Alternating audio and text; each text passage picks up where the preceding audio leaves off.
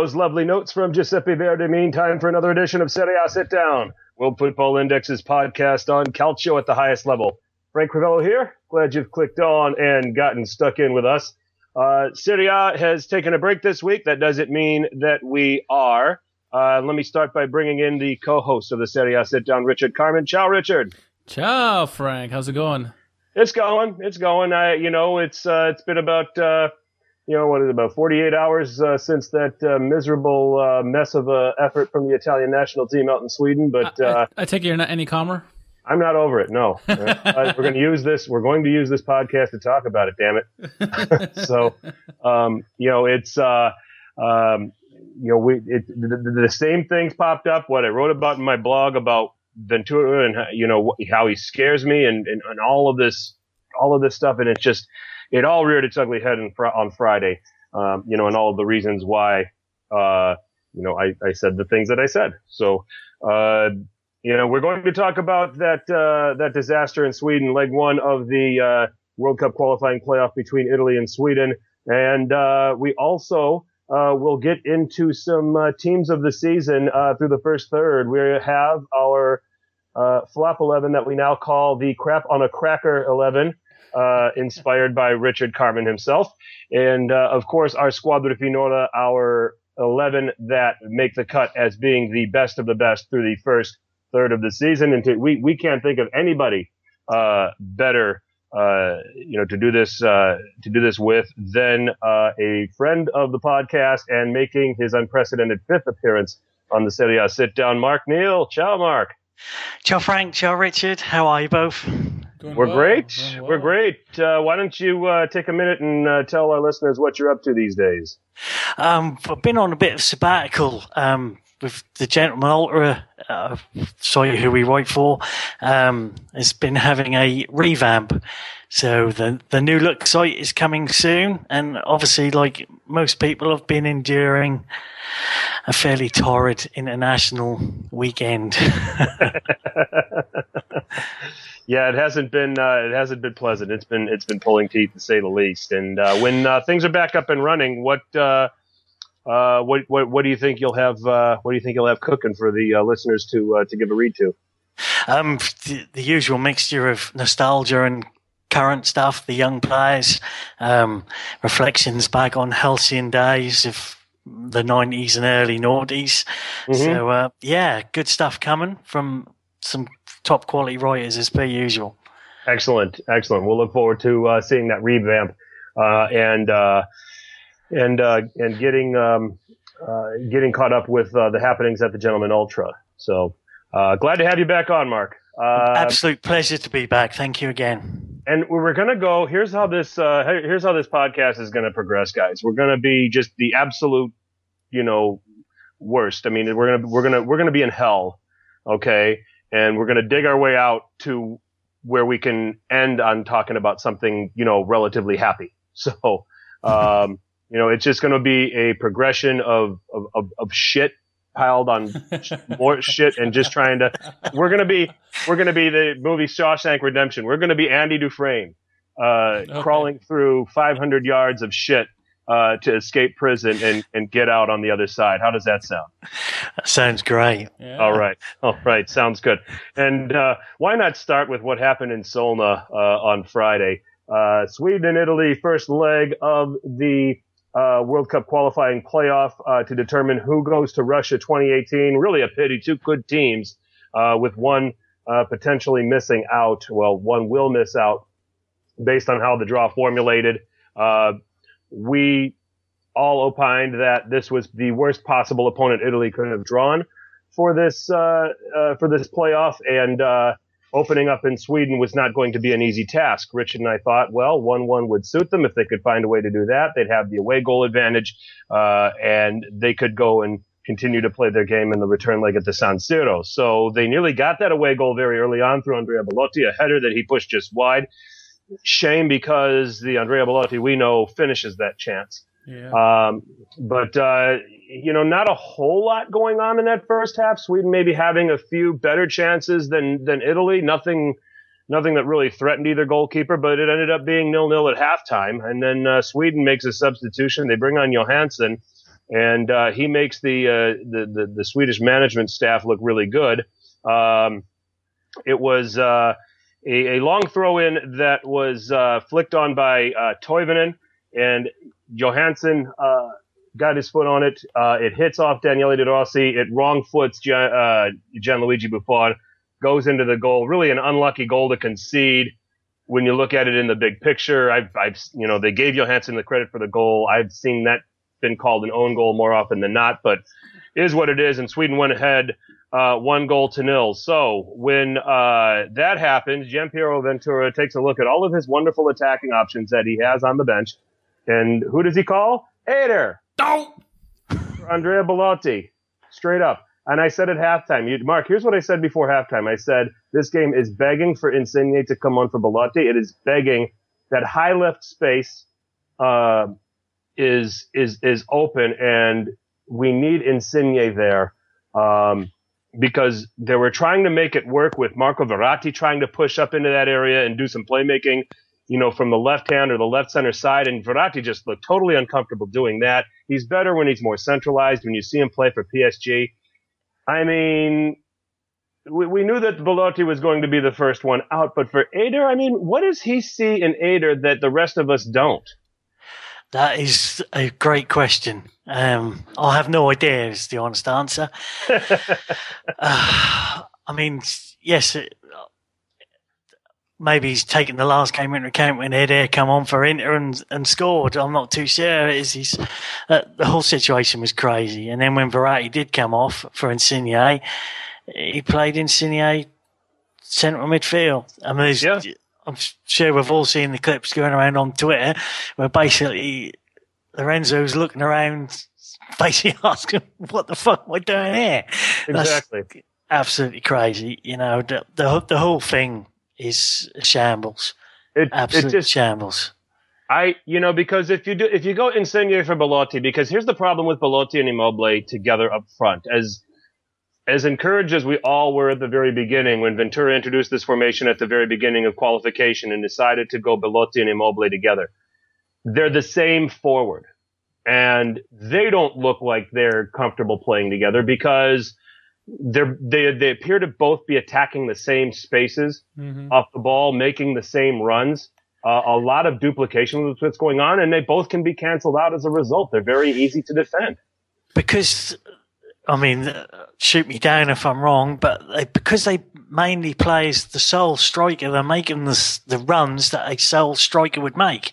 Yeah. So therefore, they're duplicating each other because they're not used to playing in a system with two. I think a way that this could be resolved is you had a trequartista in there to play make and pull the strings. They didn't have that, so these two forwards are just left clueless and doing their own thing, which is the exact same thing. No. It's it's mind-blowing to me. So then, and then Insigne said after the game, he asked me to go in and play in center midfield for Verratti. So, I mean, I've now found 3 more reasons added to all of the other pile of reasons as to why I'm convinced that Gianpiero Ventura doesn't watch a lick of club football. Okay. First of all, he's got some stupid blind faith in Eder that none of us can figure out. Not even Luciano Spalletti of Inter has that kind of faith in him. I think he just kind of substitutes Eder in games by default, for Inter. But when you're looking at attacking options like Lorenzo Insigne, even Federico Bernardeschi, hell, Manolo Gabbiadini is better than Eder. Okay, you got those 3 options, but there's something appealing about Eder that he gets to go in the game. I can't do it. And then when you bring in Insigne, you're bringing him in as a midfielder. He's not a midfielder. He attacks on that left side. He doesn't watch Napoli. Ventura does not watch Napoli. I'm convinced of it because he's in a 4-3-3 and he attacks those little half spaces and links up with Dries Mertens. The goal against Manchester City is a prime example as to that's Lorenzo Insigne's position. Even in the 4-2-4 at Italy, he doesn't work. He's badly misused. He's too wide. He can't get, inside where he can be dangerous and he can create the things that he's capable of creating. And the reason why I'm so crazy about this is because look who was playing right back for Sweden. The third reason why Gianpiero Ventura doesn't watch a lick of club football. Emil Kraft was the right back for Sweden. Bologna. He plays for Bologna. Okay? And when have you ever come away from a Bologna game saying, Emil Kraft was man of the match? You know? Right? And then I think you've got Victor Lindelof in there somewhere who not even, Jose Mourinho doesn't even rate. It was just comical. It was so predictable what they were going to do every time they got the ball. I don't know if they wanted to just depend on Bonucci to just dump it long and dump it forward. Well, if that's the game plan, then if you win the ball in the middle of the park, go all the way back to Bonucci and then let him just go ahead and play a 60-yard ball. All right? Or what role, Verratti, left and kind of in an attacking midfield position and just where he sits on the left. I mean, it was railroad tracks with him. He wasn't all over the midfield where he can be dynamic. Clearly he doesn't watch Verratti play at PSG. I mean, three big reasons that to me there that just add to all of the other reasons why I don't think Ventura watches any club football at all. And if he did, he'd have a damn dynamic team because he got this job for a reason. Okay. There was something he did well. I mean, his Torino teams were pretty attractive. Mark, help me out here. Another reason as well is for Verratti's poor game was who he had beside him. I mean, De Rossi's been average for Roma and he was completely missing. The thing is, Ventura, this 4-2-4 thing he used in 2007 at Pisa and 2008 at Bari. Football evolved now at such a ridiculous rate. You cannot use it. I mean, surely the Spain game would have taught him that. Yeah. You cannot use that system without players. That's as simple as that. I mean, you watch the game and yes, there was crosses coming in from the left-hand side, but they were so far wide, if you had Insigne there to cut in, to narrow the gap. I mean, how many times have we seen him cut in for Napoli? And Cagliari, who's about 3'6", can get on. His crosses are so accurate that he can get on them. The whole thing, like I said earlier, is just an absolute mess. The thing that I liked with Conte as well is he done one of the few things that international managers can do, and he made that squad feel like a club.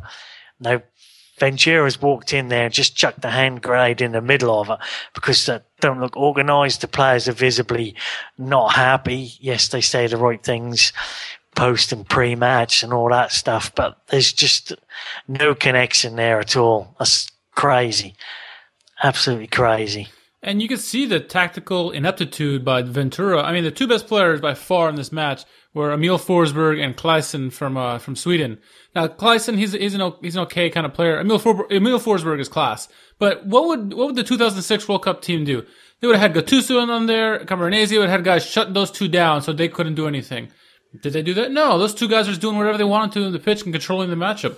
I mean, it just shows Ventura doesn't know anything about tactics or anything. He just let Sweden run wild. He's hoping the 4-2-4 is just going to go and score goals for them. No, that's not how it works. You have to put the players where they need to be. I'm with you on Klaesen. I'm not sure Forsberg was that great. I thought he was elegant.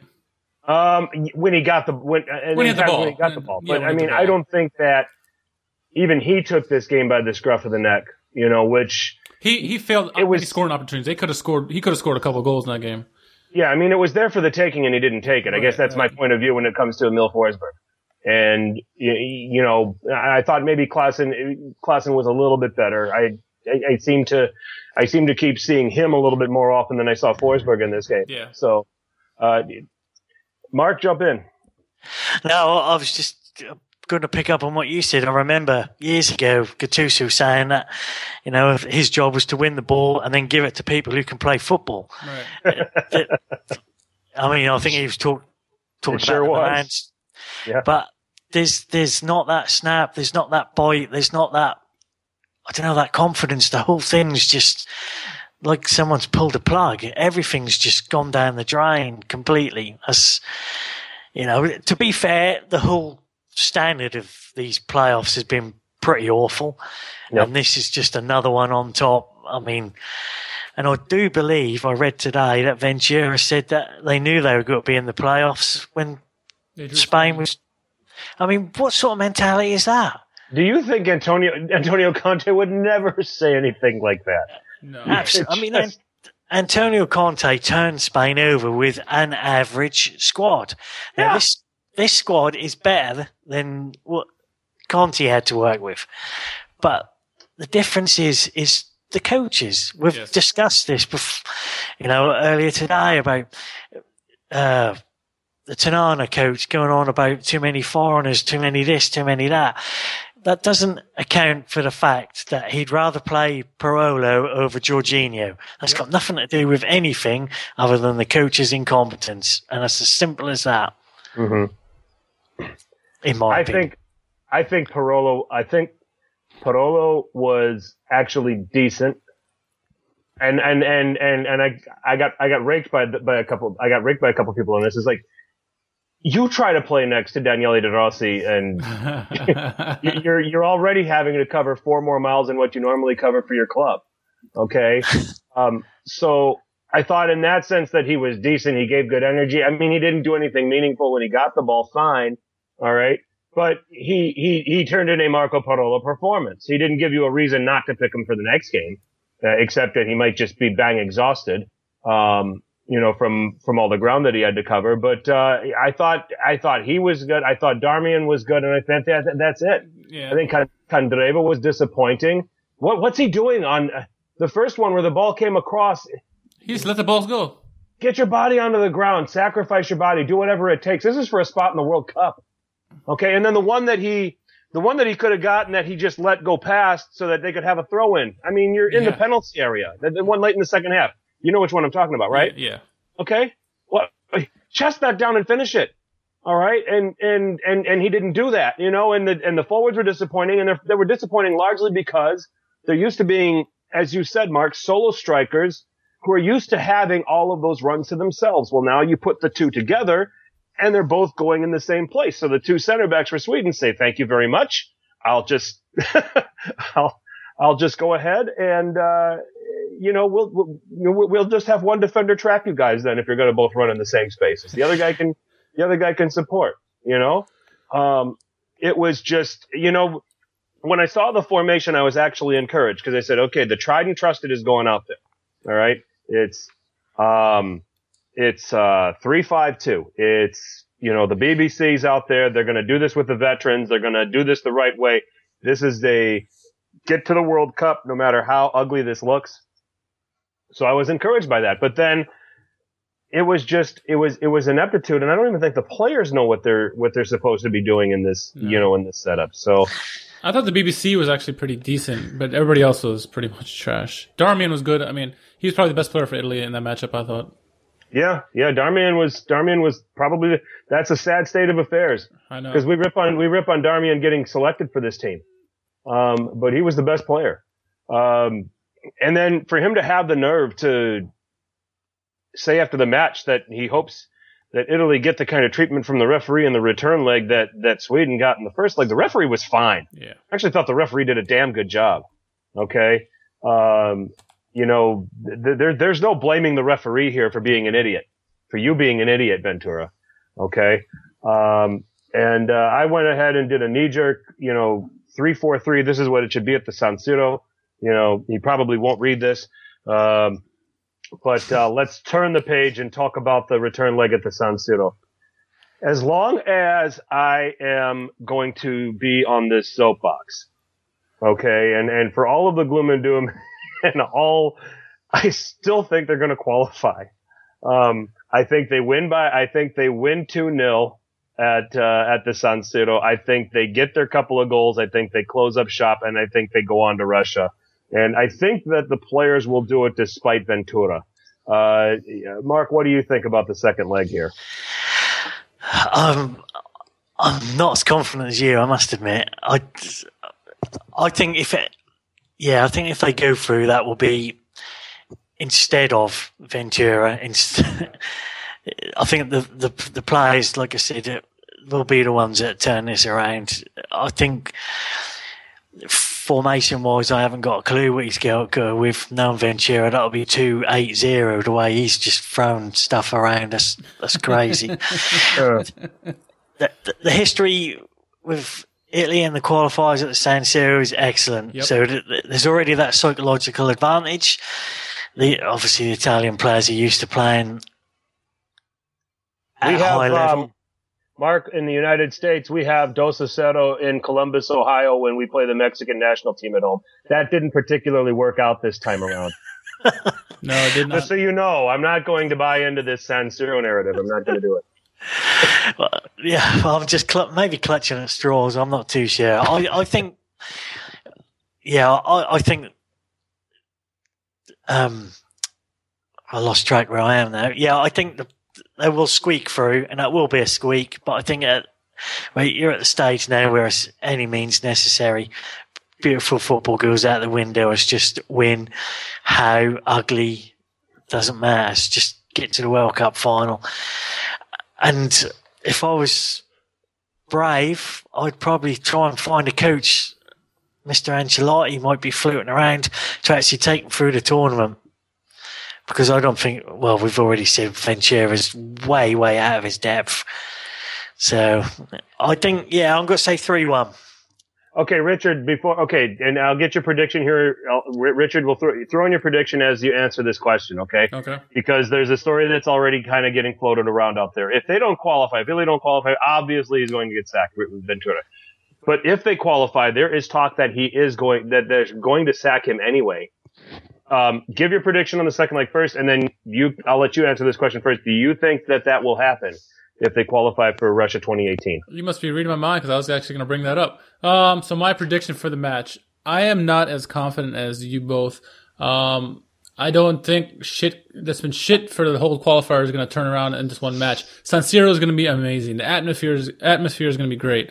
However, I think Italy will have a goal definitely in them.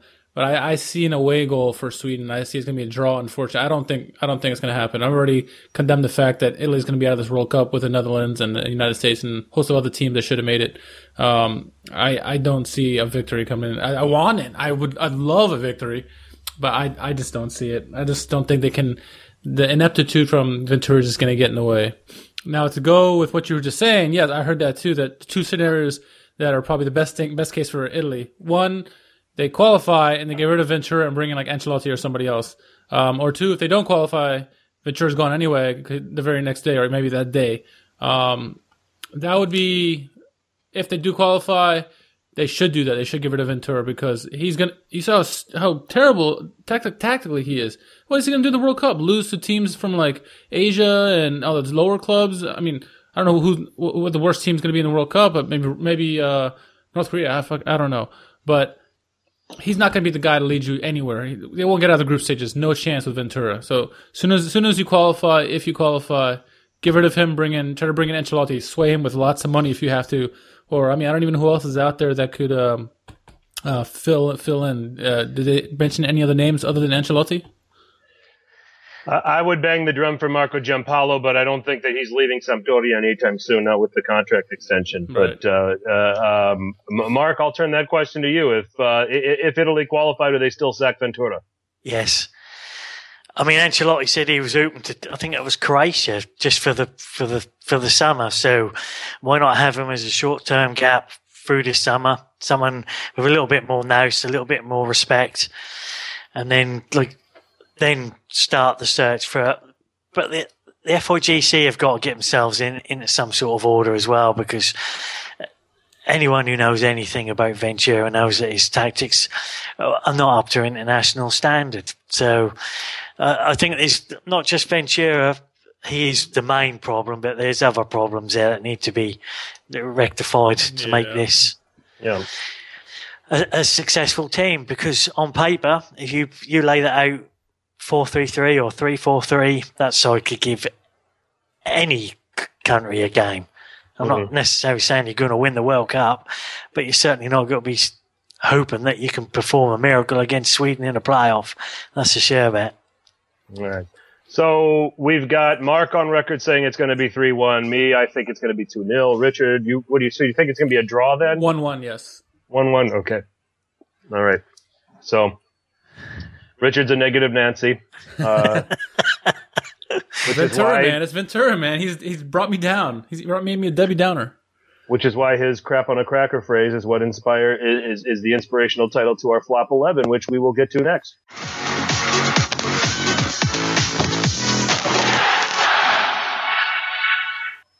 You see how I did that, Richard? Isn't that great? That's very nice. That was very nice. Smooth. That was brilliant. If we should get an extra 500 listens just for that,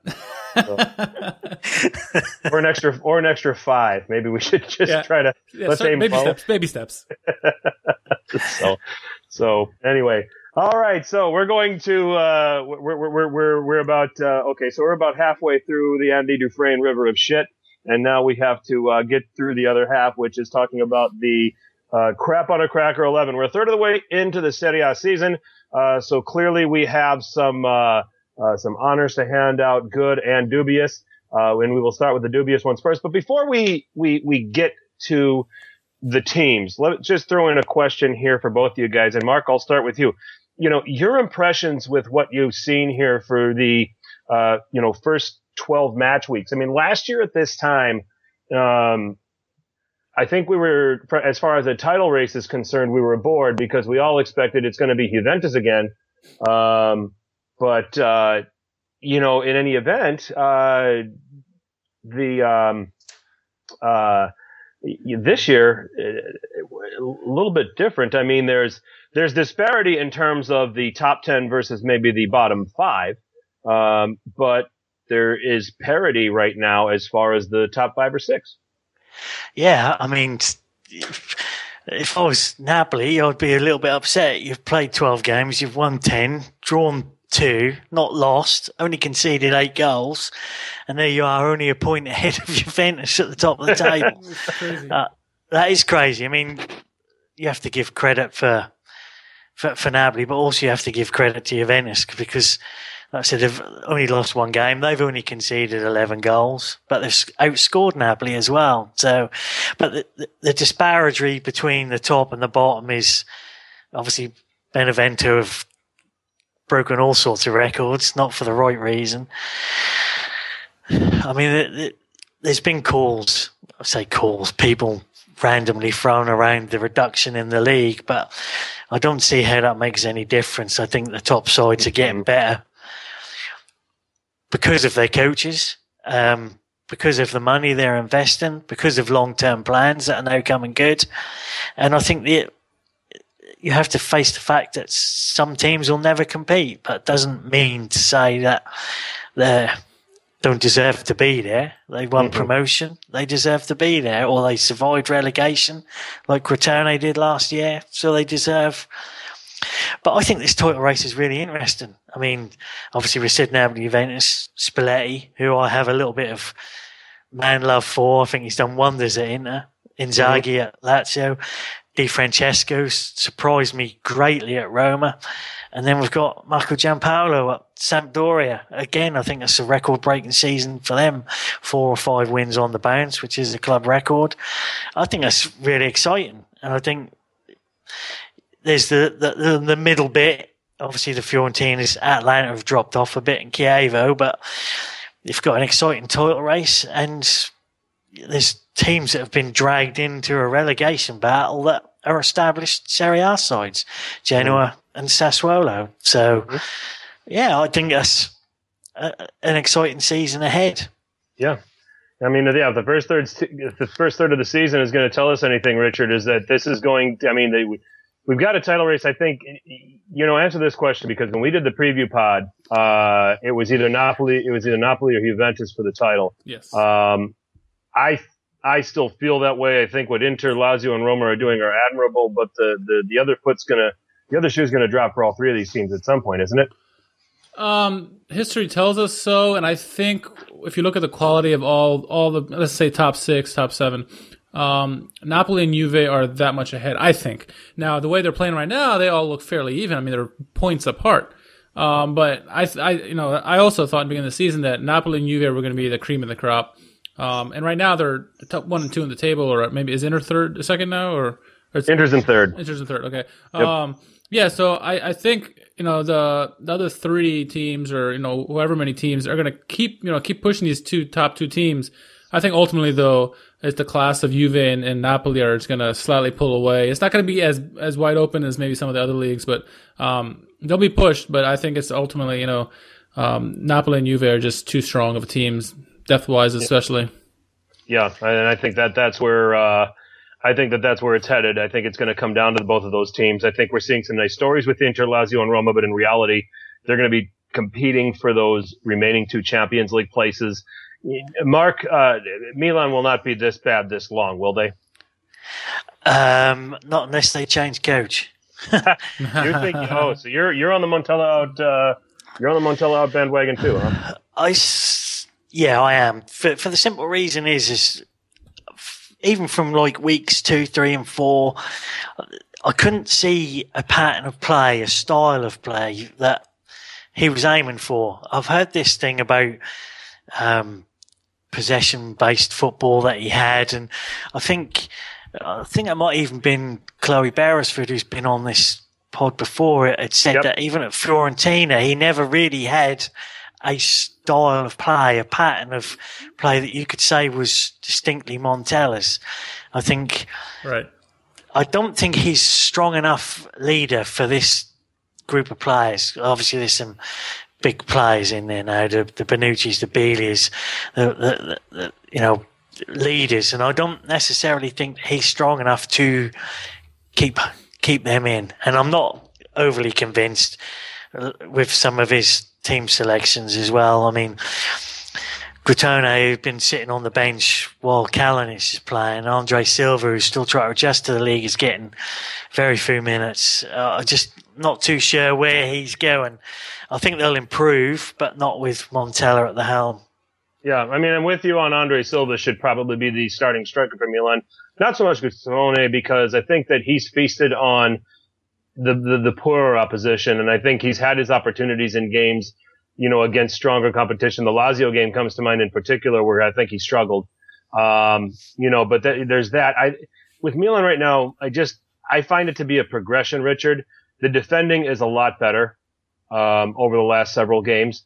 We got unbelievably critical on Romagnoli, and then Donnarumma in the goals that Higuain scored in the loss to Juventus.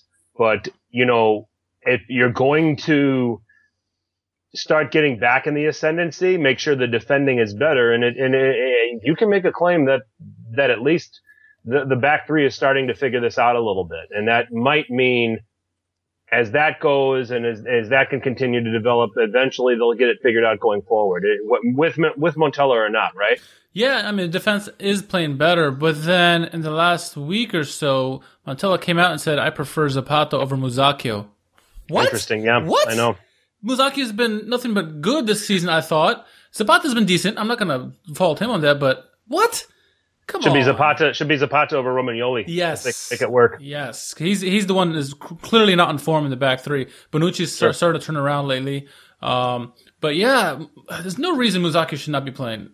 You paid money for him. Okay, fine, whatever. But he's been playing very well. Yep. I mean, Zapata has too, sure. But, Zapata can play in the back three with Musacchio and Bonucci. For sure. Mm-hmm. But Romagnoli, he's just not, I don't know. He got it in his head already that it was going to be Maldini and Nesta from the beginning. Maybe that's what's, messing up his play. Or maybe he's just not fully fit yet. I don't know. But he still needs time on the bench to, get his act together and practice, because he's the one who's holding everything back. And he could have done something about the 2 goals, or maybe at least one of the goals against Juventus, like you said. But he's the one who should be the odd man out. But yeah, overall the defense is getting better. They have looked like they have some semblance of a defense now. Bonucci's got the guys, doing what they need to, and hopefully Donnarumma, becomes more vocal and, yells at also Bonucci and everybody else to get him where he needs them to go, so he can start seeing shots and, play better. So it's and we're gonna go ahead. Okay, go ahead. Finish up, Richard. Go ahead. Oh no, I was just saying, like you said, it's a progression, and I see it's coming, but I don't know about the wins if it's going to keep coming. I mean, I kind of with Mark, what he was saying about it's there's nothing there right now. I don't know. Again, at least the defending is better. And I mean, as far as as it relates to the crap on a cracker 11, I think that Leonardo Bonucci was finding a home in this team. The last couple of games, at least since coming back from the suspension, the light bulb has gone off, and in a way he's played his way out of it. And we'll get a chance to talk about some other players that might have contended for this position, but let's get into the Crap on a Cracker 11 through the first third of the season. And you'll find a recurring theme with these players as you're listening. These all are players on teams that are buried at the bottom of the table. The teams have performed poorly, and as a result, these players have performed accordingly with their team's performance. So we're going to start with the goalkeeper, and we landed on Alex Cordaz of Crotone. Mark, all 12 games. He's made all 12 appearances. He's appeared in all 12 of Crotone's games, and has conceded 23 goals. That's pretty much a no-brainer, isn't it? Pretty much. I mean, the last game against Bologna, I know, was it Verdi scored 2 free kicks? Yep. The first one, couldn't do nothing about it. The second one, he basically patted it into the side net, and that was awful goalkeeping. His distribution is average at best, wayward consistently. Yeah, I know goalkeepers are meant to be eccentric, but they're also meant to be able to stop simple shots as well. So, yeah, he's been awful, absolutely awful. And I'm going to do these by groups, where when we get to the Squadra Finale, we're going to talk about each player individually, so we can spend more time on the better players. So for me, it was a slam dunk for Alex Cordaz to be the goalkeeper in the Crap on a Cracker 11. It is a 4-3-3 formation, by the way, in our Crap on a Cracker 11, in honor of the Sassuolo 4-3-3 that's, for whatever reason, not working with the talent that they have. So the back four is at right back, Benevento's Lorenzo Venuti. The center backs are Fabio Lucioni of Benevento, Federico Ceccarini of Crotone, and the left back is Samuel Suprayan of Verona.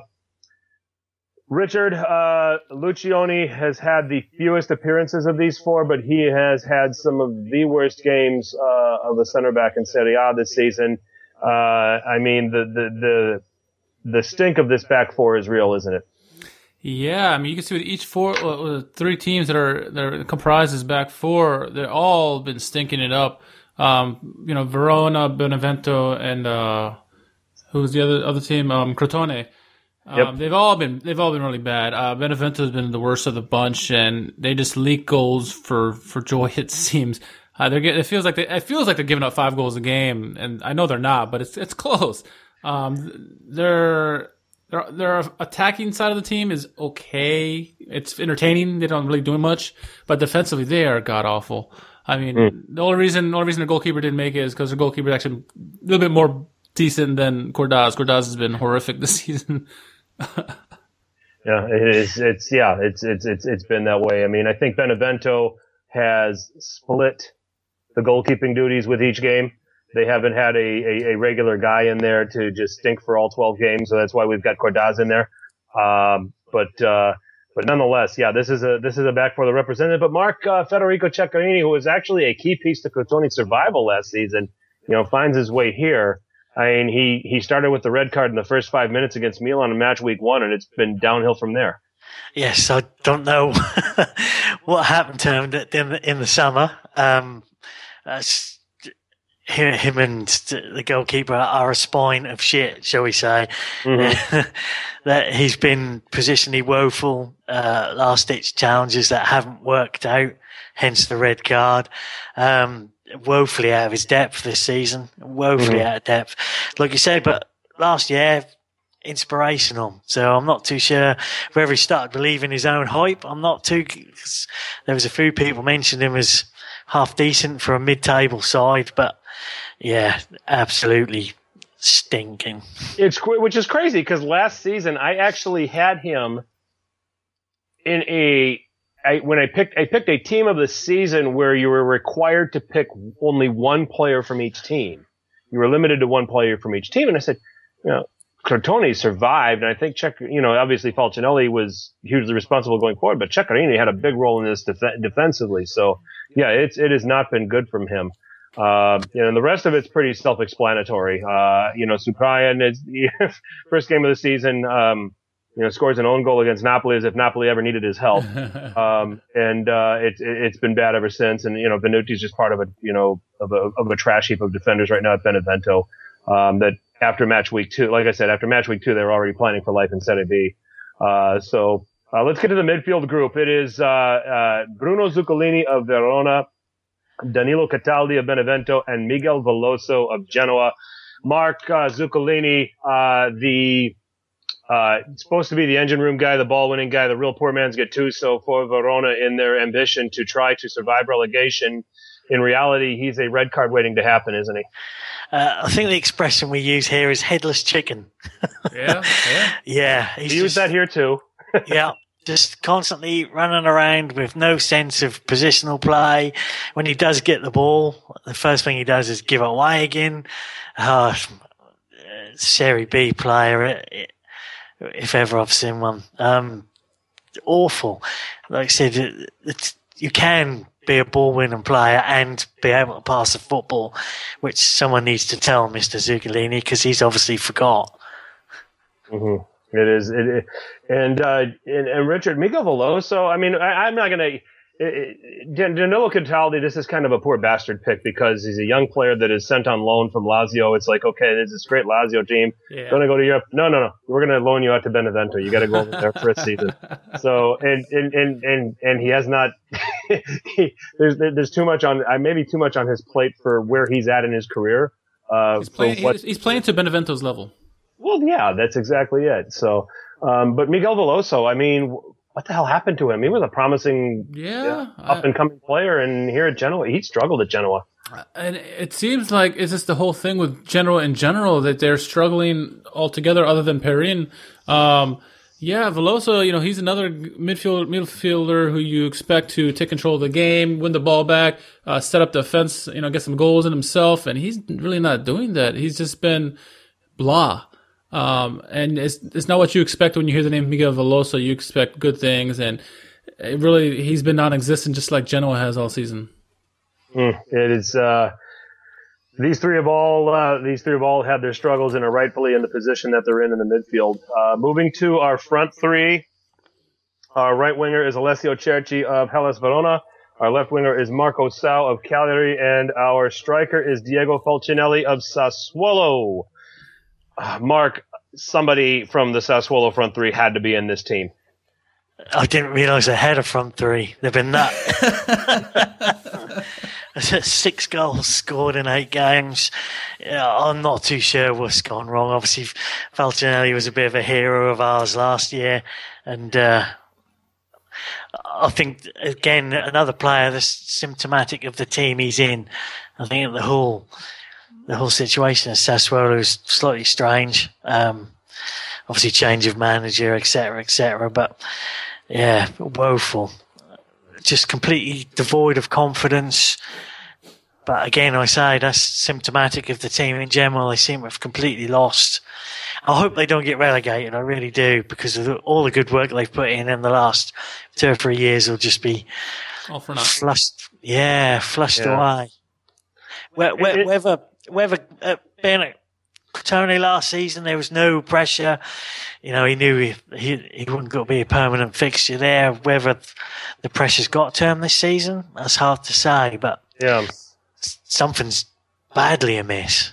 Yeah, I mean, and it mystifies me because we talked about before the season, Christian Bucchi coming in, played a very attractive style at Perugia. He's coming to a team where he's got better support. I mean, with all due respect to Crotone, he's got better support and better service at Sassuolo. When you look at Matteo Politano, when you look at Domenico Berardi, and for whatever reason, it just hasn't clicked. It's something's amiss there. Something's not right. It's just shocking that it has not been working out here at Sassuolo.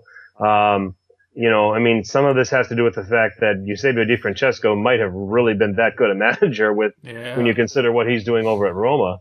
There's certainly that argument, but it's quite interesting. And Marco Sau is just kind of, Cagliari's having a decent season. They're in 14th, but the plaudits are going to Joao Pedro, in a system where Marco Sau should have a chance to flourish, and he hasn't really done much. For the Sardinians, it's been Joao Pedro, a little bit of Pavoletti here and there, and that's about it. So it really should have been the Marco Sau and Joao Pedro show, and really it just turned a one-man show. Marco Sau has just been fading away. I don't know. Yeah.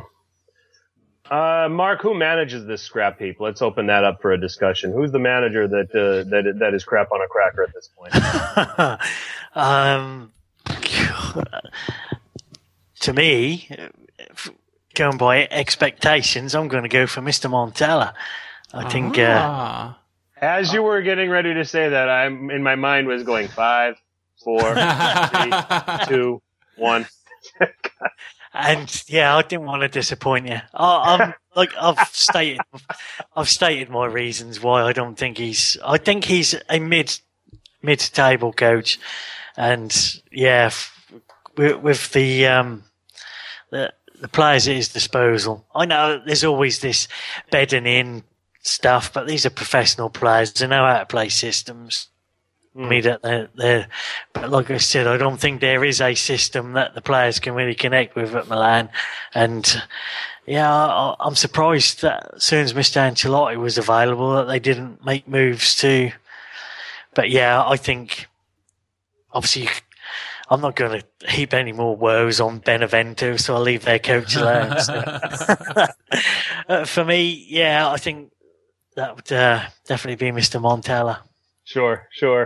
Richard, are you going to go along with this? Well, I'd love to say Ventura, but I don't think we can pick him for this. Why not? It's our podcast. I was going to say that many Milan fans were going to say Montella, but Mark already got it, so I'm going to go a different route. I'm going to go with someone who I've been disappointed with this season, and that's Christian Bucchi. Especially with the front three that they have at their disposal and the team that they had. We all expected a lot more from Sassuolo, and they're not performing, and it has to come down to manager. That's the only thing I can think of. So I'm going to go with Bucchi. Okay. All right. So Mark's going to go with Montella. You're going to go with Bucchi. And you know what? I'm the host of the Serie A sit down. So damn it, I'm going with Gianpiero Ventura. Okay. He is our crap on a cracker manager right now. So we're going to bend the rules because no Italy manager in my time, Roberto Donadoni is sitting there looking, God, you're terrible at this. He's like, miss me yet? Yeah, really. And Donadoni's not a bad manager. In fact, the way it's been turning out and the job he's doing at Bologna. So, considering the resources that he has to work with. So, no, Ventura's my crap on a cracker manager. I see the argument. I get the point for Montella. I definitely get the point for Bucchi. The direction we really could have gone was Rastelli, since he was the first manager sacked. But we've already kicked enough people while they were down. Can we talk honorable mentions?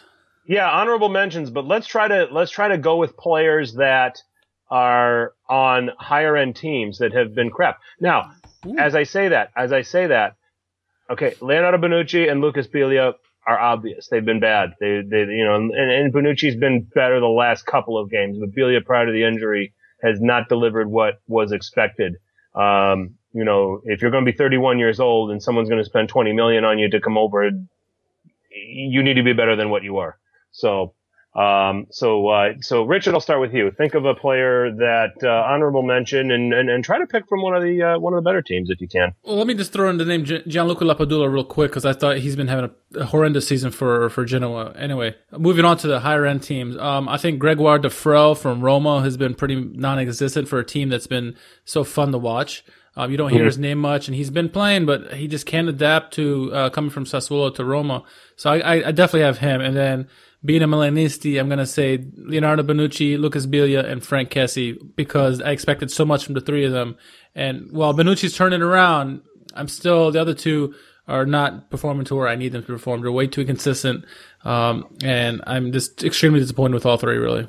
And Romagnoli. I forgot him. You're gonna put Kessie in that group. Interesting. I think he's had some good enough games to not have to be in that conversation. He's been also got awful at moments too, and you're like, what was that?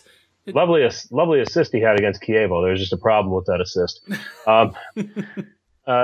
Mark, some guys that maybe deserve a mention here that maybe didn't make this team, but is on watch for future crap on a cracker teams.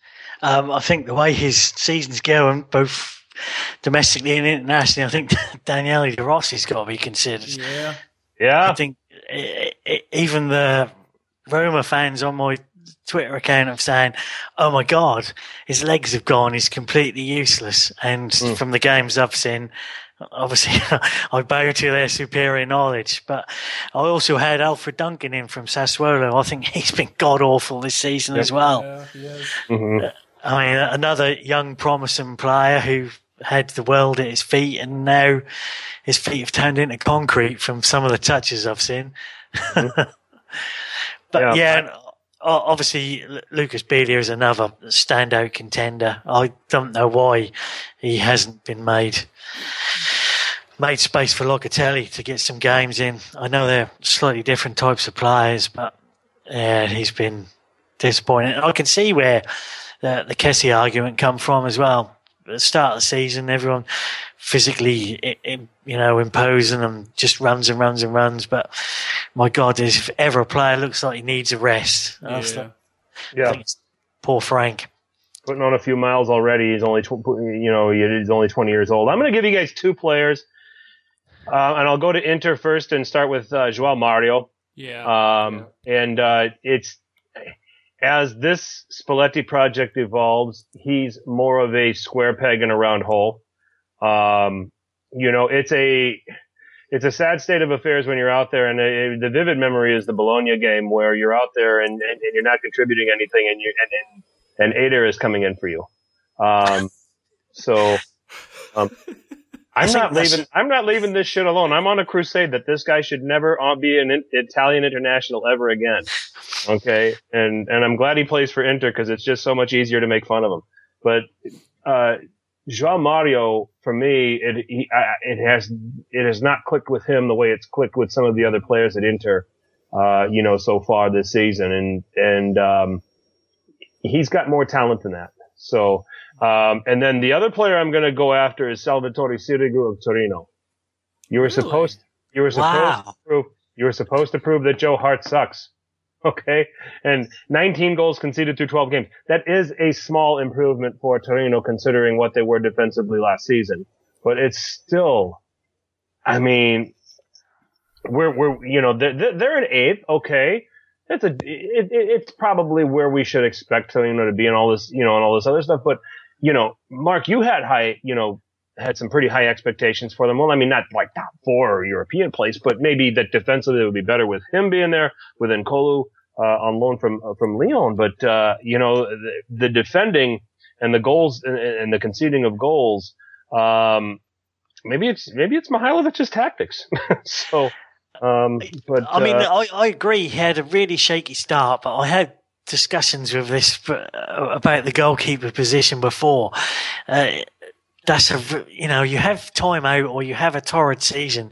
That seems to take them ages to get back to where they were. But I think in the last game against Inter, he was outstanding. But yes, I did say to Richard Hall of the Gentleman when we were talking about the Torino Inter game, the beginning of the season, he was all over the place. And I think that was just, I mean, there was no reason why he should have lost his PSG spot. He was doing fine. And then they decided to go out and get Kevin Trapp for whatever reason. And that's been a downward slide. I think he spent some time in Spain, didn't he? Was Sirigu with some? Yeah, he was with one of the bottom level teams. Yeah, Osasuna or someone. Ultimately ended up relegated. Exactly. Yeah, I can't remember.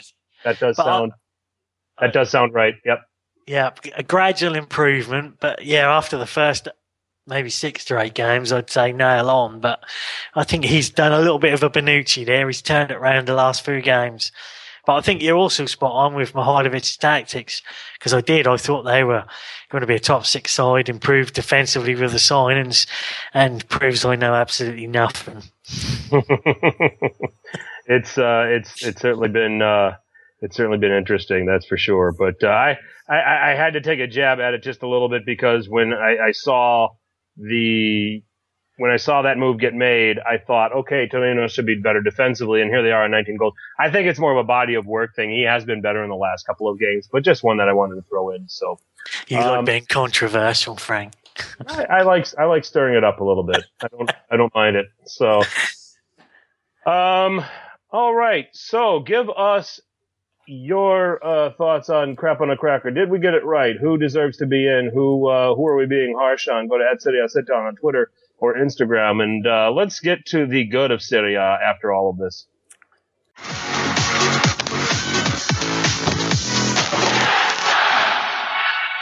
right, here it is. It is the first edition of the Squadra Finora, the team of the season so far through the first third of the season.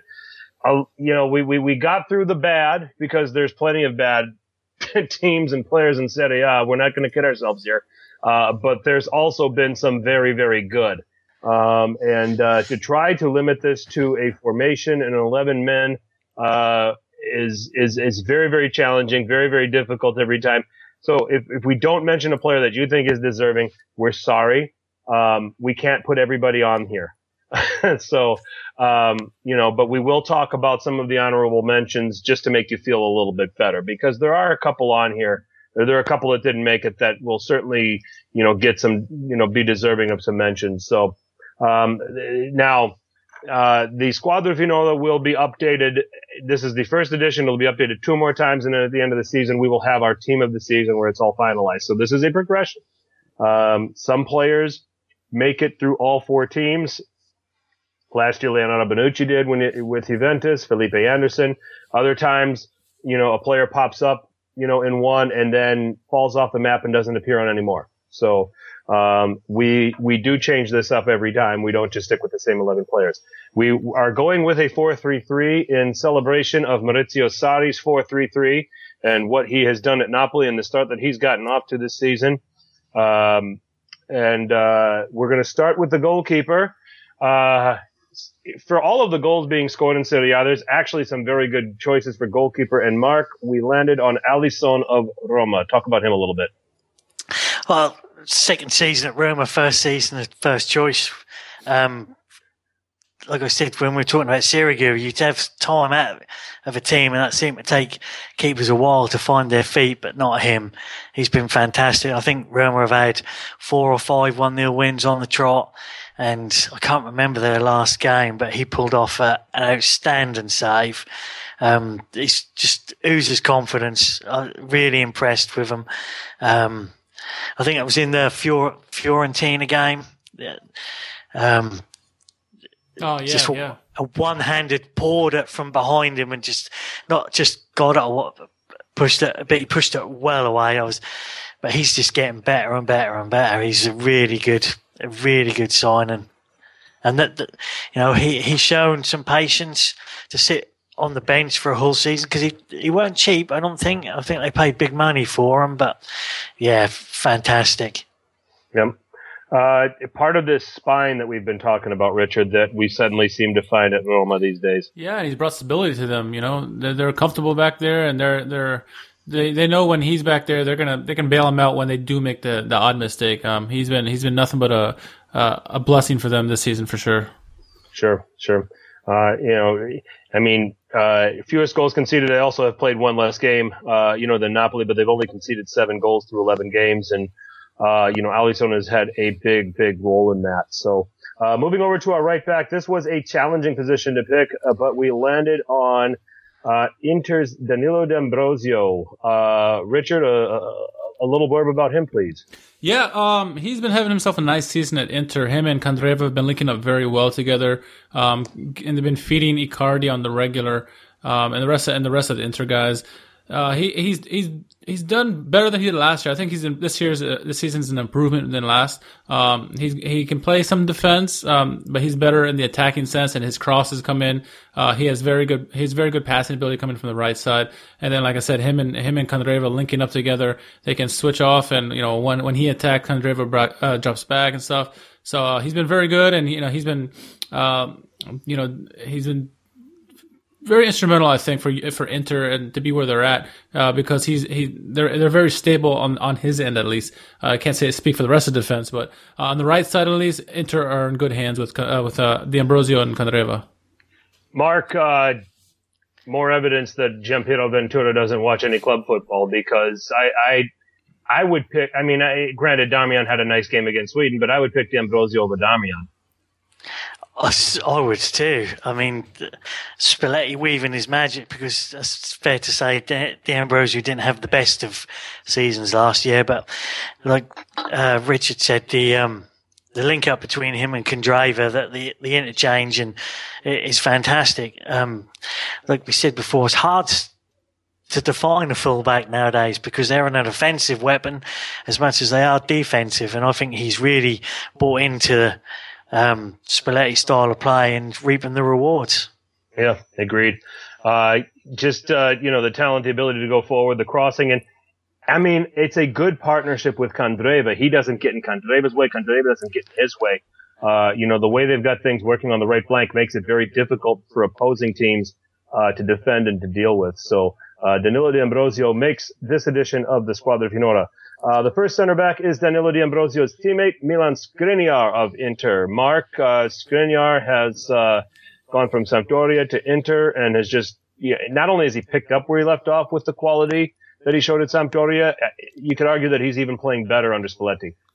Without a doubt. I think the standout game was the Milan derby as well, where his tackling, his distribution, obviously, again, centre backs now have to be good in possession and passing, and he's the modern centre back, good defensively and can pass as well. I've been really impressed with him. Again, he's took the step up like it's been no problem whatsoever. Looks really assured, and like I said, he's just should be an integral part of the Inter project for the next few seasons, without a doubt.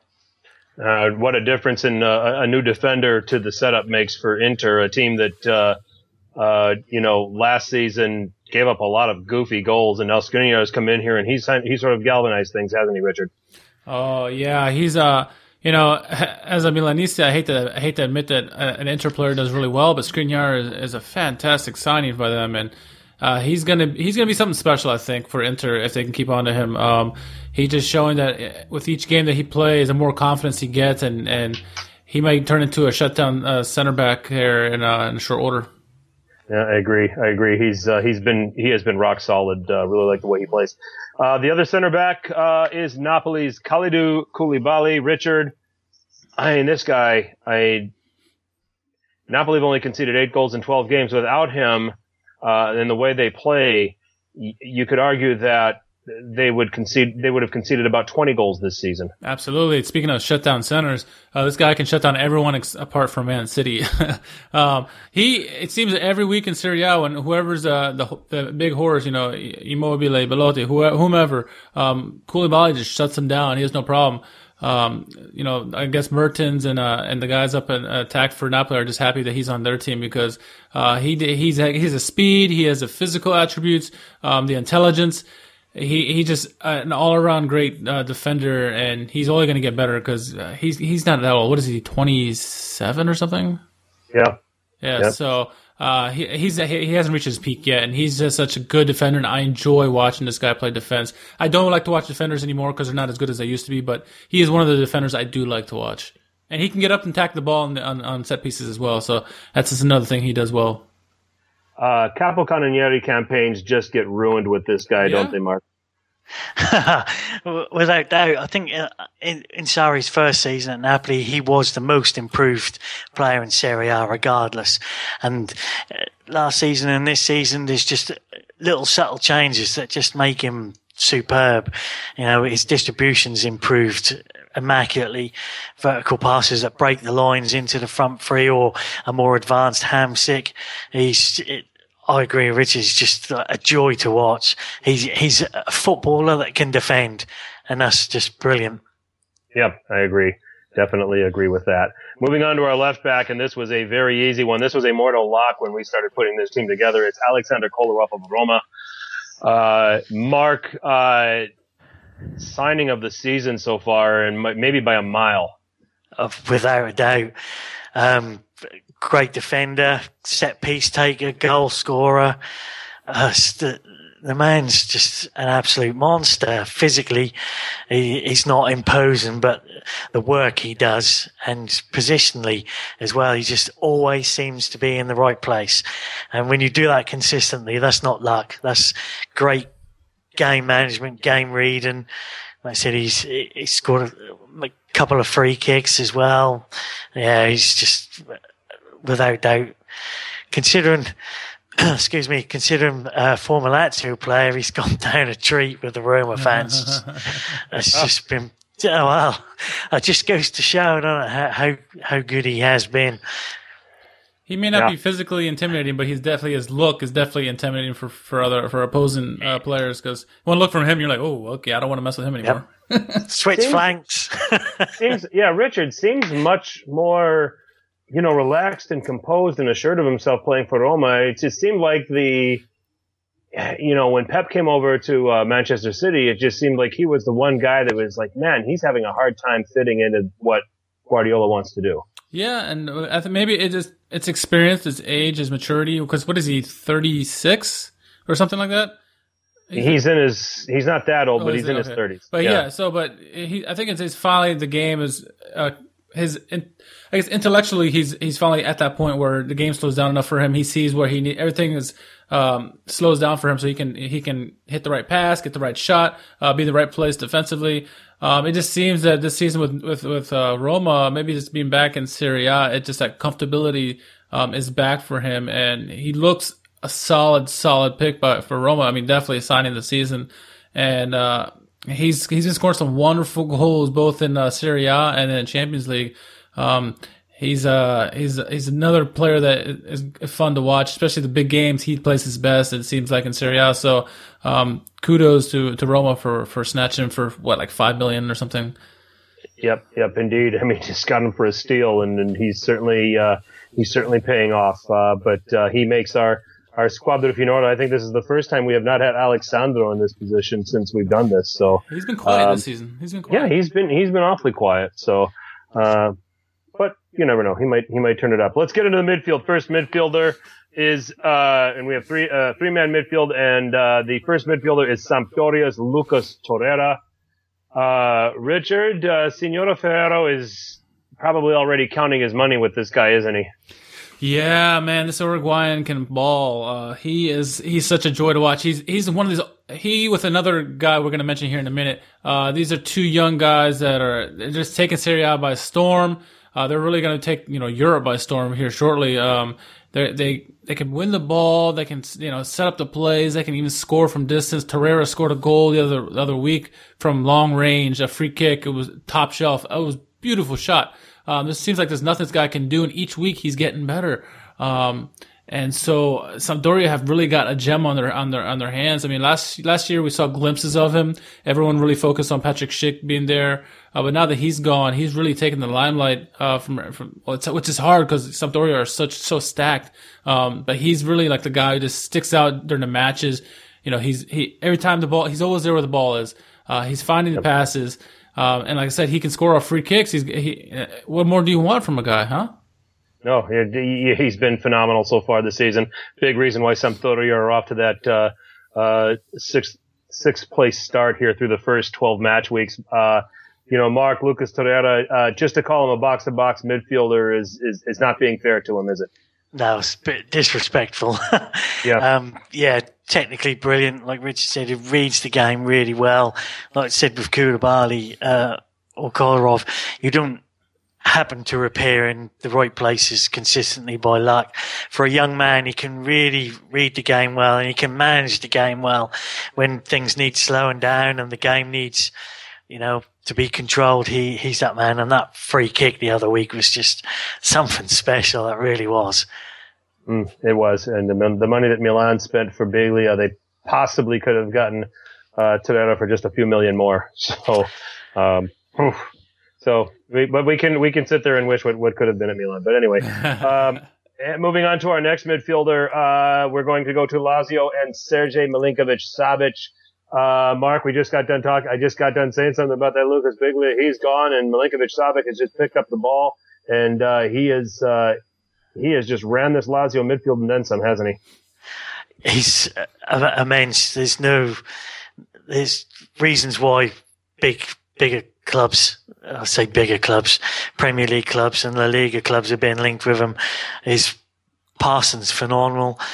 Physically, he's, a majority of his goals come with headers.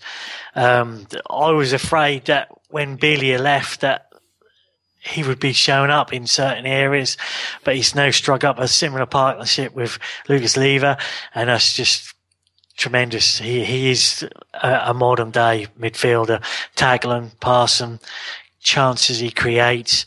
His work's done in all thirds of the field. It's just an absolute joy to watch. It'll be interesting to see if Lazio can hold on to him. Not so much January, but next summer, if this form continues, then there's big money to be made on him. I am with you, certainly with you on that. Richard, we sing this guy's praises every week when we do this pod. Yeah, I mean, whether he'll admit it or whether Lazio play him in this position, I think he is like a trequartista because not only can he do the stuff what you need him to do in midfield, he can attack and he can score, and like Mark said, with his head, or he can score with his feet. He just reads the game so well, just like Torreira. Both him and Torreira are such joys to watch because each week they're getting better. They're so smart for their age.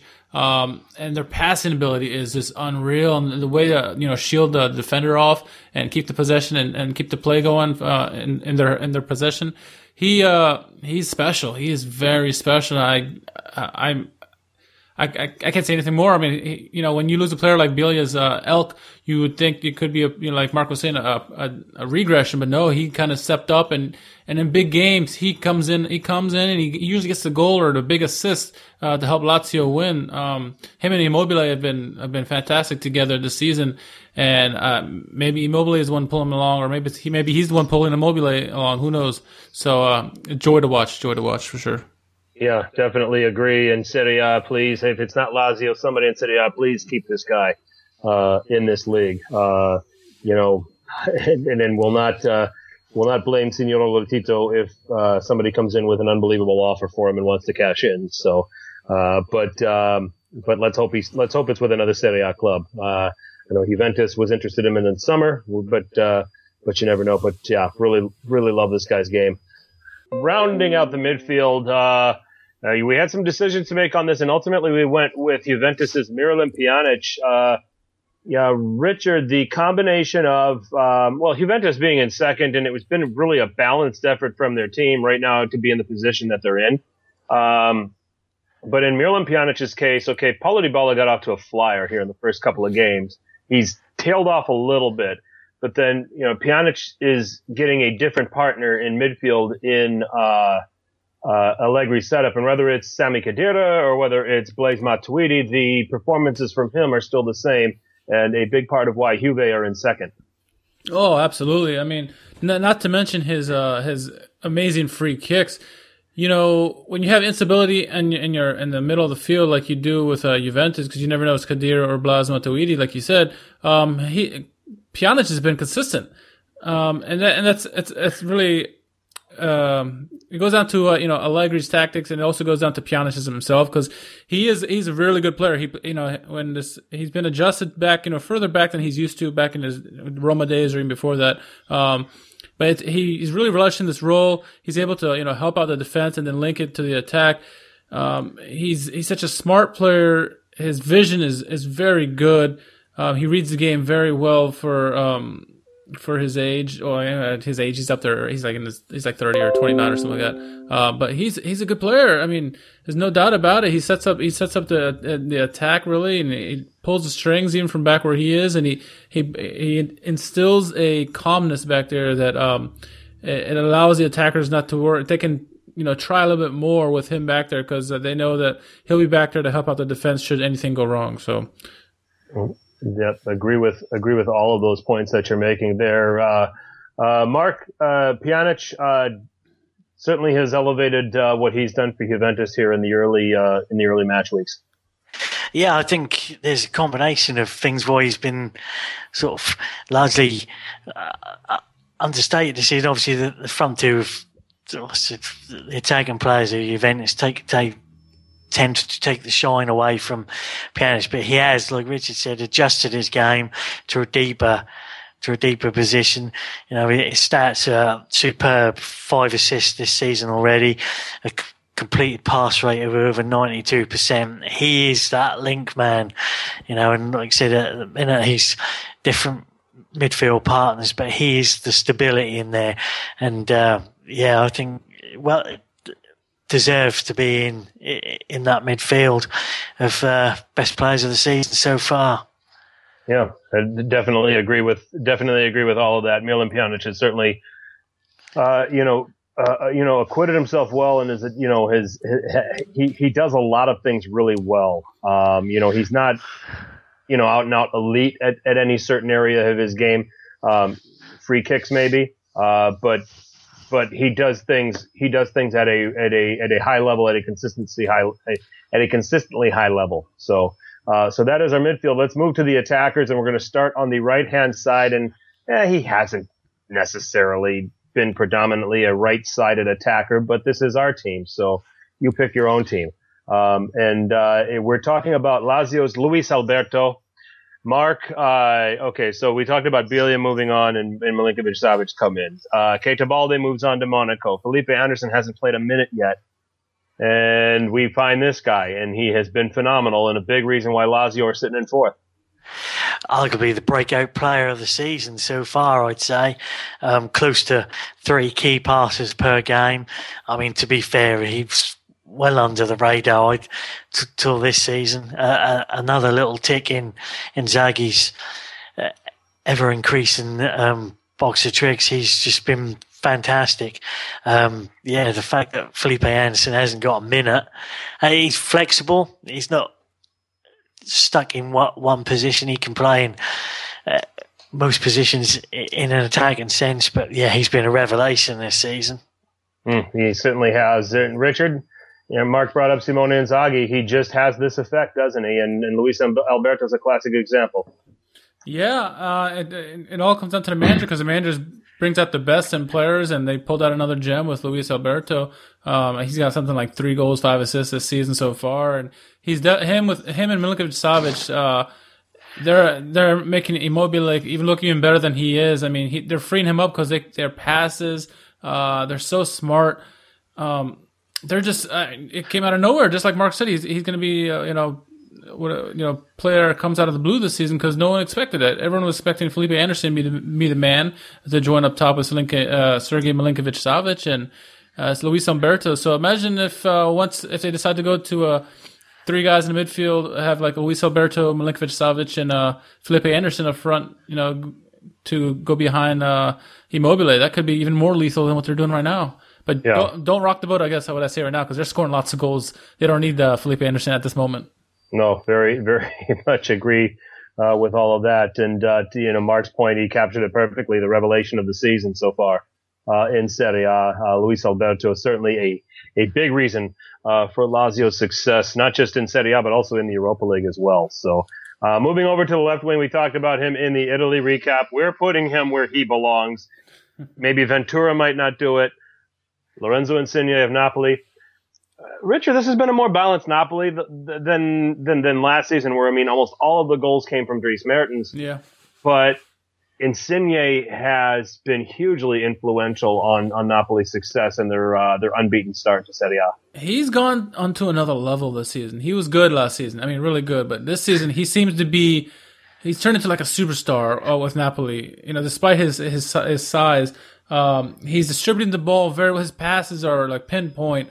He can score. He comes up big in Champions League. He had 2 big Champions League goals so far this campaign. He's a big time player. It's unfortunate that he's being outplayed in the wrong position over, with the Italian team. But with Napoli, it's a perfect place for him, and the combination between him, Mertens, and Callejon and Hamsik. They know each other very well, and he's just feeding off of it. And this is a great season for him by far. Mark, your thoughts on Lorenzo Insigne? Richard made some interesting points here. It seems like he's elevated his game, from what we've seen from him in seasons past. It's just, comment a little on what he's done with Napoli, and I guess we can revisit how it's a shame that Ventura doesn't see what the rest of us see with him. Yeah, the fact that he's the fact that he's mentioned he'd be prepared to wear the 10 shirt for Napoli if they ever decided to unretire. It says how confident, how happy he is to be at Napoli. He is key, instrumental, average 3 key passes per game, 77 or 78 passes per game with close to 90% completion rate. Just says it all. He's, integral to what Napoli are all about. Obviously, defensively, he not so much, but he occupies space in front of the fullback as a protection. So you don't expect someone 5'6" to go flying into tackles, but his game awareness has been brought on, and his eye for a pass. How many times have we seen that pass that we were talking about? Cuts in, cross, either Mertens or Callejon on the end of it. It's not just a hopeful punt into the box. These are crisp, accurate passes, and he's just seeing pictures that other players just don't seem to see. He's fantastic. Yep. He has certainly stepped it up, and gosh, with this Napoli attack, you got to get somebody in there, and I think he's been the best of that front three so far. So so no doubts there in our pick of Lorenzo Insigne. That leaves us with a striker. Oh, let's how long do I leave everybody in suspense on this one? Who could it be? When you score 14 goals in your first 11 games of the season, and you're the only player to have ever done that, you are a mortal lock for the Squadra Finora. Ciro Immobile of Lazio is our striker. Mark, the guy's just reborn. Another guy that's just reborn under Simone Inzaghi. He's grown as a player, and I think as a person as well. He can now take the responsibility of leading the line on his own after some fairly torturous times away after he left Torino. But like you say, 14 goals in 11 games. He's also got, I think, 6 assists as well. So there's an added dimension to his game. Like I said, credit to him, but in credit to Inzaghi as well. He's just brought him on that extra step. And like I said, playing as a solitary striker and adding that assist to your game has just made him a more complete player rather than a striker that hangs around in the box or on the shoulder just relying on pace. The added dimension to his game has just elevated him to that next level. Yes, I have. I definitely agree with that. And Richard, we've had so many superlatives talking about Ciro Immobile so far this season. Why don't you add a few more? I mean, look at this stat. If you look at all the European qualifiers, Serie A games, and Europa League games that Lazio have played so far, he has 22 goals in 25 games. That's ridiculous. That's Messi and Ronaldo type numbers. Like you said, he's the only person to do 14 goals in 11 games. He's such a breathtaking type player because he's going to score. You're just waiting to see when it's going to happen. Against Juventus earlier in the season, we knew he was going to score. We didn't know he was going to score 2 goals. But he just has a way of finding, he has a nose for goal. It's kind of like, Simone Inzaghi's, his brother, Pippo. He has a nose for goal. He's always there in the right spot. Now he's a little more mobile than Pippo is. But he can find it anytime. He can score from anywhere. And he reads the play so well. He tiptoes on that offsides line, offsides trap, but he does it perfectly. It seems like he does it perfectly every time. I don't remember him getting offsides. I know he does, but it doesn't seem like, because it seems like he reads it perfectly every time. And he's got 6 assists this season in Serie A, so he's passing to his teammates as well. He's not the only one getting goals, so that's a great sign for Lazio going forward. Because if he's the only scorer, then that's one thing. But if teams are taking him away, he can set up the rest of his guys, and that just says this guy how amazing this player is. Yes, and again, 14 goals in the first 11 games of the season, never before been done in Serie A. Just an immense talent, and just to see the rebirth of him, coming over from the troubles that he had, playing with Borussia Dortmund and then Sevilla, and just not clicking there, and then just all of a sudden finding his form again. It's great for him. Hopefully on Monday it will be great for the Italian national team in the form of a victory against Sweden. But he is our striker in the Squadra Finora. Let's talk about, because there have been some very good managerial performances here, Richard. Who would be your manager of the Squadra Finora? Well, for most of the season, I have been tipping my hat towards Simone Inzaghi and the great work that Lazio has been doing, because I thought Lazio regressed this season. But in the last month, my choice has been swayed big time. Not to say anything bad about Simone Inzaghi, but Eusebio Di Francesco, what he's given Roma a spine.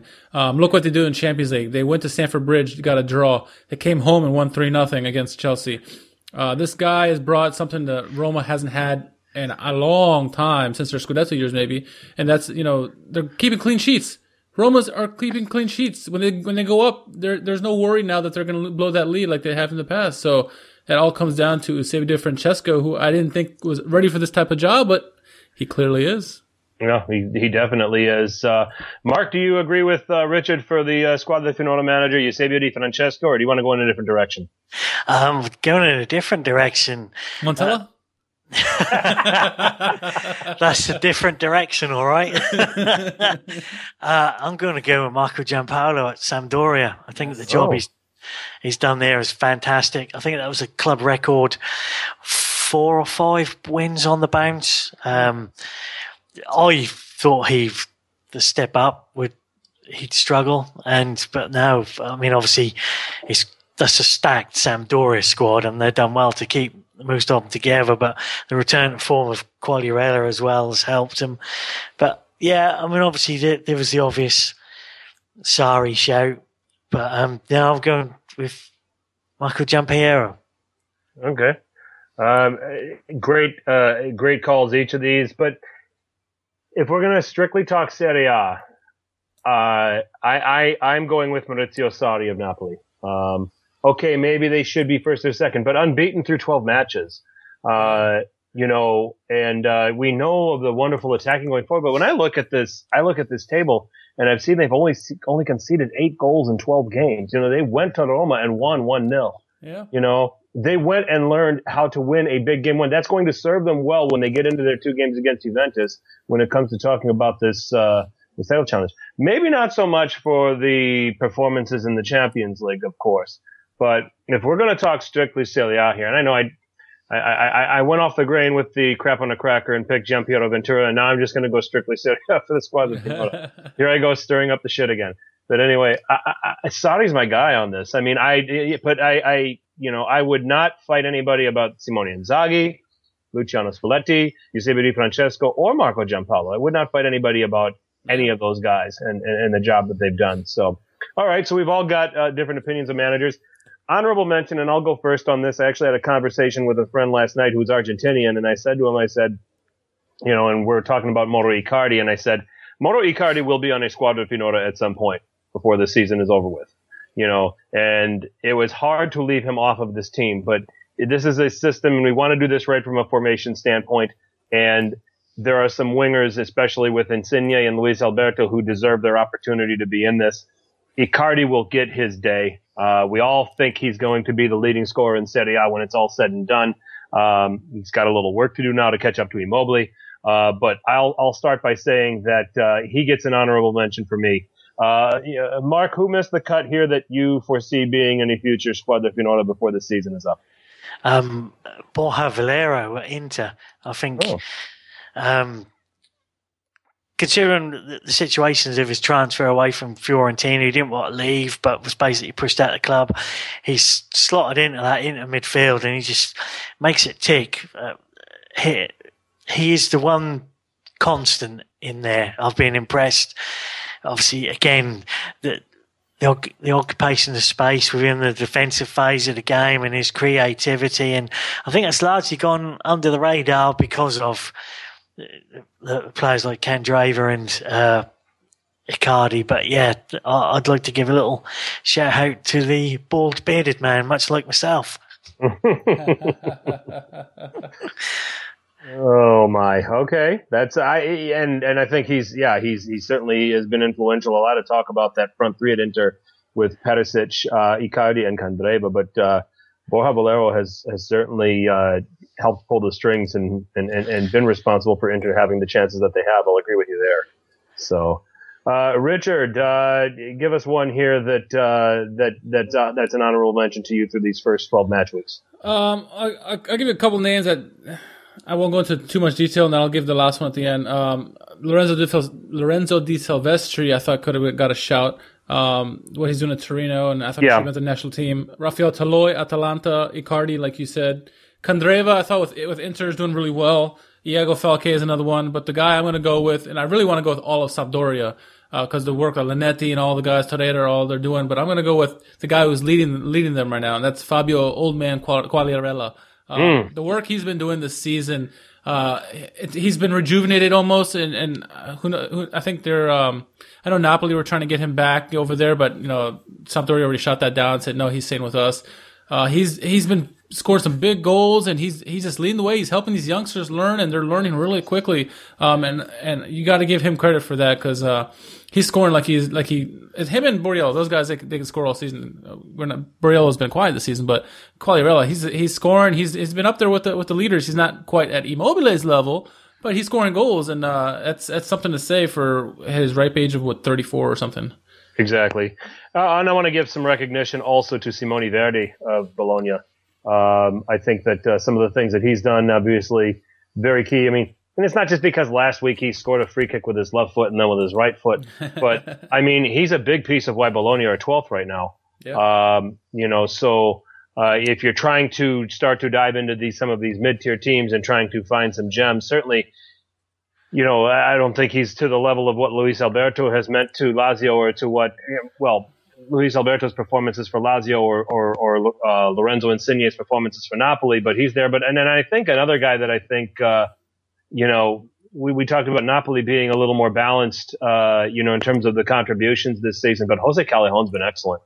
And I think he's another one that certainly deserves a mention. And you also can't ignore Paulo Dybala. And Jorginho as well. Yeah, I mean, Jorginho, and then Paulo Dybala is going to find his way onto this team at some point as well. I mean, great start for him, but Juventus, you put the number 10 on him, so we're going to expect more. And if we don't think we're getting what we expected, he's not going to make it. So you set the standard. You set the standard. We didn't. So are we good on? We're good on this Squadra Finora then. Yes. I'm pretty happy. This team could beat anybody if we put it together, especially with the managers we have called out to manage it. So once again, our Squadra Finora for the first third of the season is Alisson of Roma in goal, the back four of Danilo D'Ambrosio of Inter, Milan Skriniar of Inter, Kalidou Koulibaly of Napoli, and Alexander Kolarov of Roma. A midfield of Lucas Torreira of Sampdoria, Sergej Milinkovic-Savic of Lazio, and Miralem Pjanic of Juventus. A front three of Luis Alberto of Lazio, Lorenzo Insigne of Napoli, and Ciro Immobile of Lazio. Did we get it right? Who did we snub? Go to @SerieASitdown on Twitter or Instagram with your thoughts, and that will put a bow on this edition of the Serie A Sit Down. Let's do a social media and shameless plug time. And Mark, we'll start with you. Yeah, I'm going to shamelessly plug the @Gentleman Ultra. Redesigned site, new content coming within the next couple of weeks. And if you want to argue with me personally, then it's @Neil_Mark. And Mark loves his arguments, so so fire away. So Mark and I are not. When you see us going back and forth on Twitter, those aren't arguments. That's just an exchanging of ideas. We're pretty tame compared to some of the other guys that Mark goes back and forth with. So, but Richard, shameless plug time for you. I got really nothing to plug right now. I just want to give a shout out to all the great Serie A podcasts that are out there. The ones they all know who they are. Like the Inter, Napoli. There's so many to list. There's Curva America is another one. People are really taking a Serie A and they're really embracing it. So it's great to see Serie A coming on the English side. So more fans are getting there. It's great to see. So. Excellent. And you are going to join the Sempre SSC Napoli pod for a preview of Napoli Milan? I am, yeah. They've been kind enough to ask me, and I'm definitely going to accept that because I love their pod. So. Excellent. I wish I could have joined for that. Unfortunately, real life and getting things done around the house gets in the way of. Yeah. And if I'm going to if I want the time, I love those guys dearly, but I would rather if I'm going to have that time, I want the time to watch the game. Yeah. And not talk about the game beforehand or anything like that. So, as for me, you can go to @FTC_21. My blog, The Calcio Consultant on World Football Index. I haven't done one in a while, so maybe I should do one. I think I will hold off until this second leg is over with and we see what Italy's fortunes are. if they're in the World Cup or not, and then I will blog accordingly. So that's where you can find all of us. You can also go to @SetDown on Twitter or Instagram with any thoughts. Mark, always awesome to have you on, and we're going to have you on again, right? I hope so. It's an absolute pleasure to be here. Thanks again. No problem. Thanks so much for being a part of Serie A Sit Down, and thanks to all of you for taking the time to listen to us. As always, be sure you tell your paisans about us. Ciao.